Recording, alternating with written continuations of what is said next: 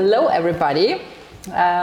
We have a new founder talk with a very famous founder. At least lots of people will know the product that you are doing. It's Prezi. We spoke about that the pronunciation is always a kind of question, but you will tell us a little bit more about this. Very warm welcome. Yeah? Thank you. Very kind of you. You recently moved to Vienna. Yes. Yeah? Just last August. Yes. What do you think about our ecosystem, our small ecosystem here? I think primarily what I see is that because the general culture in Vienna is very friendly and open and kind, it just saturates everything, even the startup ecosystem. So it's just very nice to be here. Yes, thank you. Can you maybe tell us a little bit more about Prezi? How you came up with this idea, what it is exactly, what was it at the beginning? You know, there's always a journey and a story behind. It started myself writing a presentation tool for myself, for my own needs. We all have to do it. Yeah, well, the truth is I quite enjoyed giving presentations. I used to be a media artist working on interactive installations, like in Austria, like Ars Electronica-like stuff. And I had to do a lot of presentations, and I just didn't like that I had to prepare everything before I actually met the people whom I'm talking to. So I thought that I put everything on this big interactive map, and I just look at the audience and like, are you interested in this? No? Let's talk about the other one. Like a DJ, or I don't know, like more like a discussion. And an more interactive version, Yes, and much more visual. I'm a very visual person. It's like a big map of ideas. I can tell the stories much better. And I have to admit, for about 5-6 years, I used it alone. Except I had a few friends who said, oh, this is so cool, how did you do that? So I gave them the tiny code and please use it yourself. And I think in 2007 or 8, we met with our co-founders who Peter Arve and Peter Halacsi, who felt that this should be a product for others. And now here we are. Since then, it's a lot of years, about 100 million users, a few billion presentations, 300-person company in San Francisco, Berlin, Riga, Budapest, and we'll see with the new future of remote work. Cool. Now in Vienna. Yeah, no, congratulations. Thank you. It's always a huge story, and lots of people work and people business behind. No? That always When happens. did you start? You started it? 2008. The financial crisis, yes. Wow. We were very brave, like let's start a small company from Budapest, no startups, and compete with the biggest companies in the world like PowerPoint, Google Slides and Keynote in the middle of a financial crisis. So this is how we got started. And you said you're now in San Francisco, in Berlin, Riga and Budapest, yes. Yeah, cool. So and maybe Vienna? Yes, we can say Vienna now. Yes. Okay. Speed Investors, is very HR related, and you have 300 people. So I'm sure you have lots of learnings in this industry. What is maybe the biggest learning you had? Yeah. I think that a really good culture will bring out amazing things from everybody. Having a common ground in culture is key. Yes, and something that also is very candid and inspiring and makes you want to do something amazing as a team. When people can internalize it and we feel that it's our own, we can really do things beyond what we have thought we can do. It's a very important thing, I believe. And how would you describe this culture? So one of the challenges that probably is different for different people, what we always believed in, we worked very hard on defining our own values and working and refreshing our own values every few years to understand what we learned, what didn't work, and where we want to go to. Of course, always somewhat aspirational, but not on the bullshit level. So that's like and to get the buy-in, from the new ones. That's very important. But what? I think I can say a few things that I think are. I mean, in some companies these are obvious, but in big companies not always. So I think foundationally you want everybody to believe that their work matters. And the success will be judged on what they do with their team and with others. So not on who they know, not on being friends with bosses and all these kind of things, but on things that, they have achieved from their ideas. And part of this is this really simple example of admit your mistakes publicly and learn from them. Yeah, so not like, it's not my fault, none of these things. Like, I didn't do it. Yeah, this is okay. how we failed, yeah. and this is what we learned. And through this, the company celebrates and we become a learning organization. We learn from each other's mistakes. It's fantastic. Yeah. And I remember a female founder here from Spock, she said, if you're not making mistakes, you are not fast enough. Yes, right. And you're probably lying. And you're probably lying, yeah. So I mean, part of this is this being very honest, really honest culture, that you can actually talk about challenges, and the world is constantly changing and sometimes becoming very challenging around us. So this notion of caring for each other as human beings is also quite central, I think. I like this, It's not just like not just like your job where you get fired or not. It's a place where there's a community of people and they have to care about you as a human being and for each other, right? And we just really help each other, even professionally, through this, because we feel much safer, using these ideas, and we can work together. But you're 300 people and you started alone, as you said, and in the startup ecosystem, it's always, in a way, growing fast, not just doing it organically. This growth pain, how did you deal with this? Certainly, there were both challenging times in our culture and who we thought we are and how we are talking about it. And I think the way we dealt with it was to try to be open and learn and talk publicly. We're very public internally, very open with the board Excel shared after every board meeting, so the whole company understands what we're doing and what are the challenges. And also, I mean, yes, we make mistakes and sometimes you work hard to correct them, and sometimes you can't onboard everybody to the same value system, and sometimes it hurts, and then sometimes you part ways. Sometimes this takes years. So I'm not saying it's all easy, but I think you just have to keep believing that it's worth all the extra effort to have a great culture.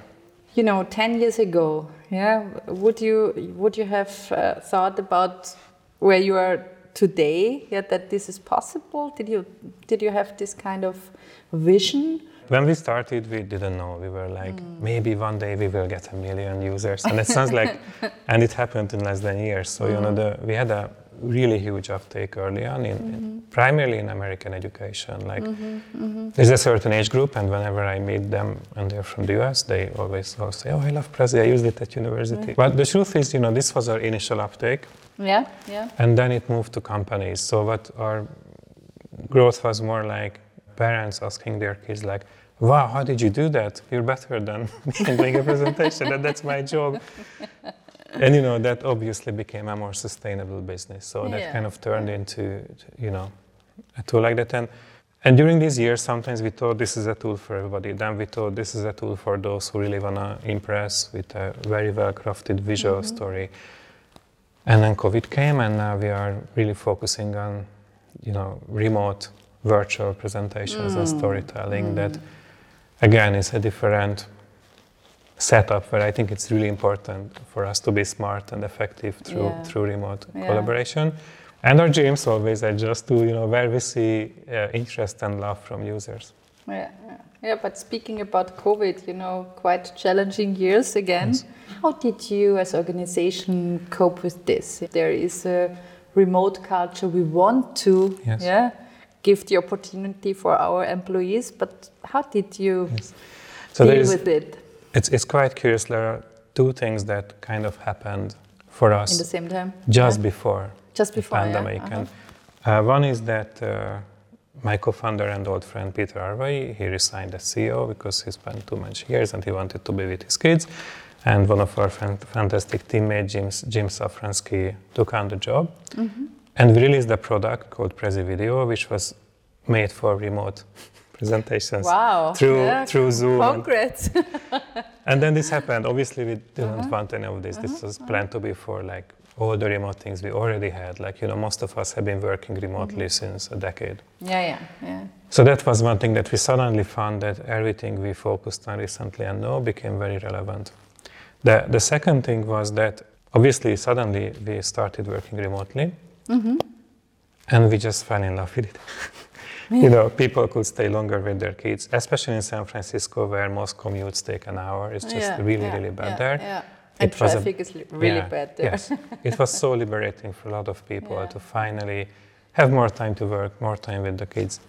So there were obviously hard things like for everybody onboarding new people, but we're getting there. We will have our first live company-wide event in 3 weeks. Yeah, we will have it tomorrow, as I told you. Yes, it's fantastic. Yeah. And back to the culture and values thing, there is one notion that Jim, our new CEO, is very fond of, and I kind of learned from him, which I think is a good learning from Europe, that there is this concept in the US which is called trust and verify, which means that first you trust people, and if something is wrong, then you verify that are they really good. In most of Europe, what I see that people have it reversed. We say like, first I'm gonna check, are you I'm a little bit skeptic. Yes, and if you prove yourself. And the problem is, especially with remote work, they just slows everything down like for months, and because they didn't have an opportunity yet to prove themselves. Yeah. So kind of, this is the culture we're practicing more and more, that you just have to force yourself, if you're from Europe, that you just have to trust those people as if you've been working together for years. And if something is wrong, of course, talk about it. Do you think we as a startup ecosystem, or you as a company, do you have to deal more or less with mental health issues? I think it's just different and different people. I think so too, from the profiles, Yes. So one thing that we lost was that we were like a family in a beautiful big office, and people really, caring for each other is much easier if you're there and you chat in the cafeteria. It is what it is. Yes. But now, of course, people are more with their families, and this becomes harder for those who don't have families yet, who came to our company for a community, and obviously people who got affected by loss of loved ones. So now with the war, we have an office in Riga. That country is just constant fear. And that's really hard. Yeah. A lot of bad things happening also in Hungary. So it's just yes. Look, we just are really actively helping, talking, trying to do everything we can remotely, which is do you have any kind of support or? Yes, there are programs that we get, and also internally. Yes. We've always been we always felt that if our team learns and knows more, it's better for the company. So always we're very generous in helping people to learn, get better, grow, and inviting coaches and others to help us. But yes, these times bring new challenges. I don't know if the startup world is affected worse, because in general I think we have a better outlook, but I don't know. I never worked in another company. I have a theory that the profiles are more risk-taking profiles, so less maybe fear. Yes. So all those kind of anxiousness, panic attacks are maybe not so much related to our profiles. I think what at least I feel that helps is that our skills are very globally loved and applicable. So if somehow you feel that the world's changed too much around you, you can actually just answer that call from the recruiter and move to whichever country you want in the world, which is a very privileged situation. So there are challenges and possibilities. So on the burnout, since quite a few years, we have these no work hours and free holidays policy that it's up to you. Truth is, it's actually up to the manager to push people to go and take the holidays. I know, yeah. But this is also taken seriously. So we talk to all the leaders that you have to make sure that people are happy on the long term. The point is not to get it right now. And we're no machines. We are human beings. And yes. Yeah. What are your coping strategies? Yeah. If you are struggling with something. Partly, I love spending time with my family. We're like a creative family. We build and draw things together. It's a very lovely time. And also I play music, so that's my secret place. That's a good thing to do. Will you start an office in Vienna? We're quite happy with this virtual first. We have a lot of open positions, and many of them are like European Union remote. Yeah, so everybody can look it up. There is the last part we would have, to complete some sentences. And you already told me that you love the first one. So, in a world led by women. We would have solved the climate crisis and there would be no war in Ukraine. What is something very few know about you? I work on innovation specifically at Prezi since long with our lab. And I always felt that when I get old, it will be not authentic. Maybe I will have the power to talk about myself as a technical innovator, but it will be not authentic with the speed of change of technology. So I hope to become an actively playing jazz guitarist when I get 60, with a small and loving audience and just have that human connection. That's my... Yes. Very cool. And the last one is always a little bit heroes related. So that superpower you wish you would have? Become smarter. I just believe that with knowledge we could do, and we would understand our limitations.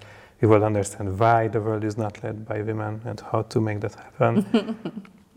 I believe in knowledge and very deeply, and it's kind of an unlimited potential. It's just hard. So I wish I was smarter. Yeah, you believe in knowledge, and you try hard to make it easier for us to digest it, to see it, to have it with music, visualized, and I think it's really great, what you've achieved.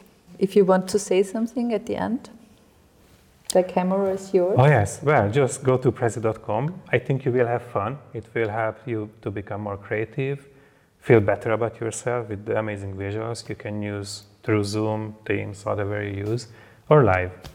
I really believe visual thinking makes you happier and smarter. So give it a try.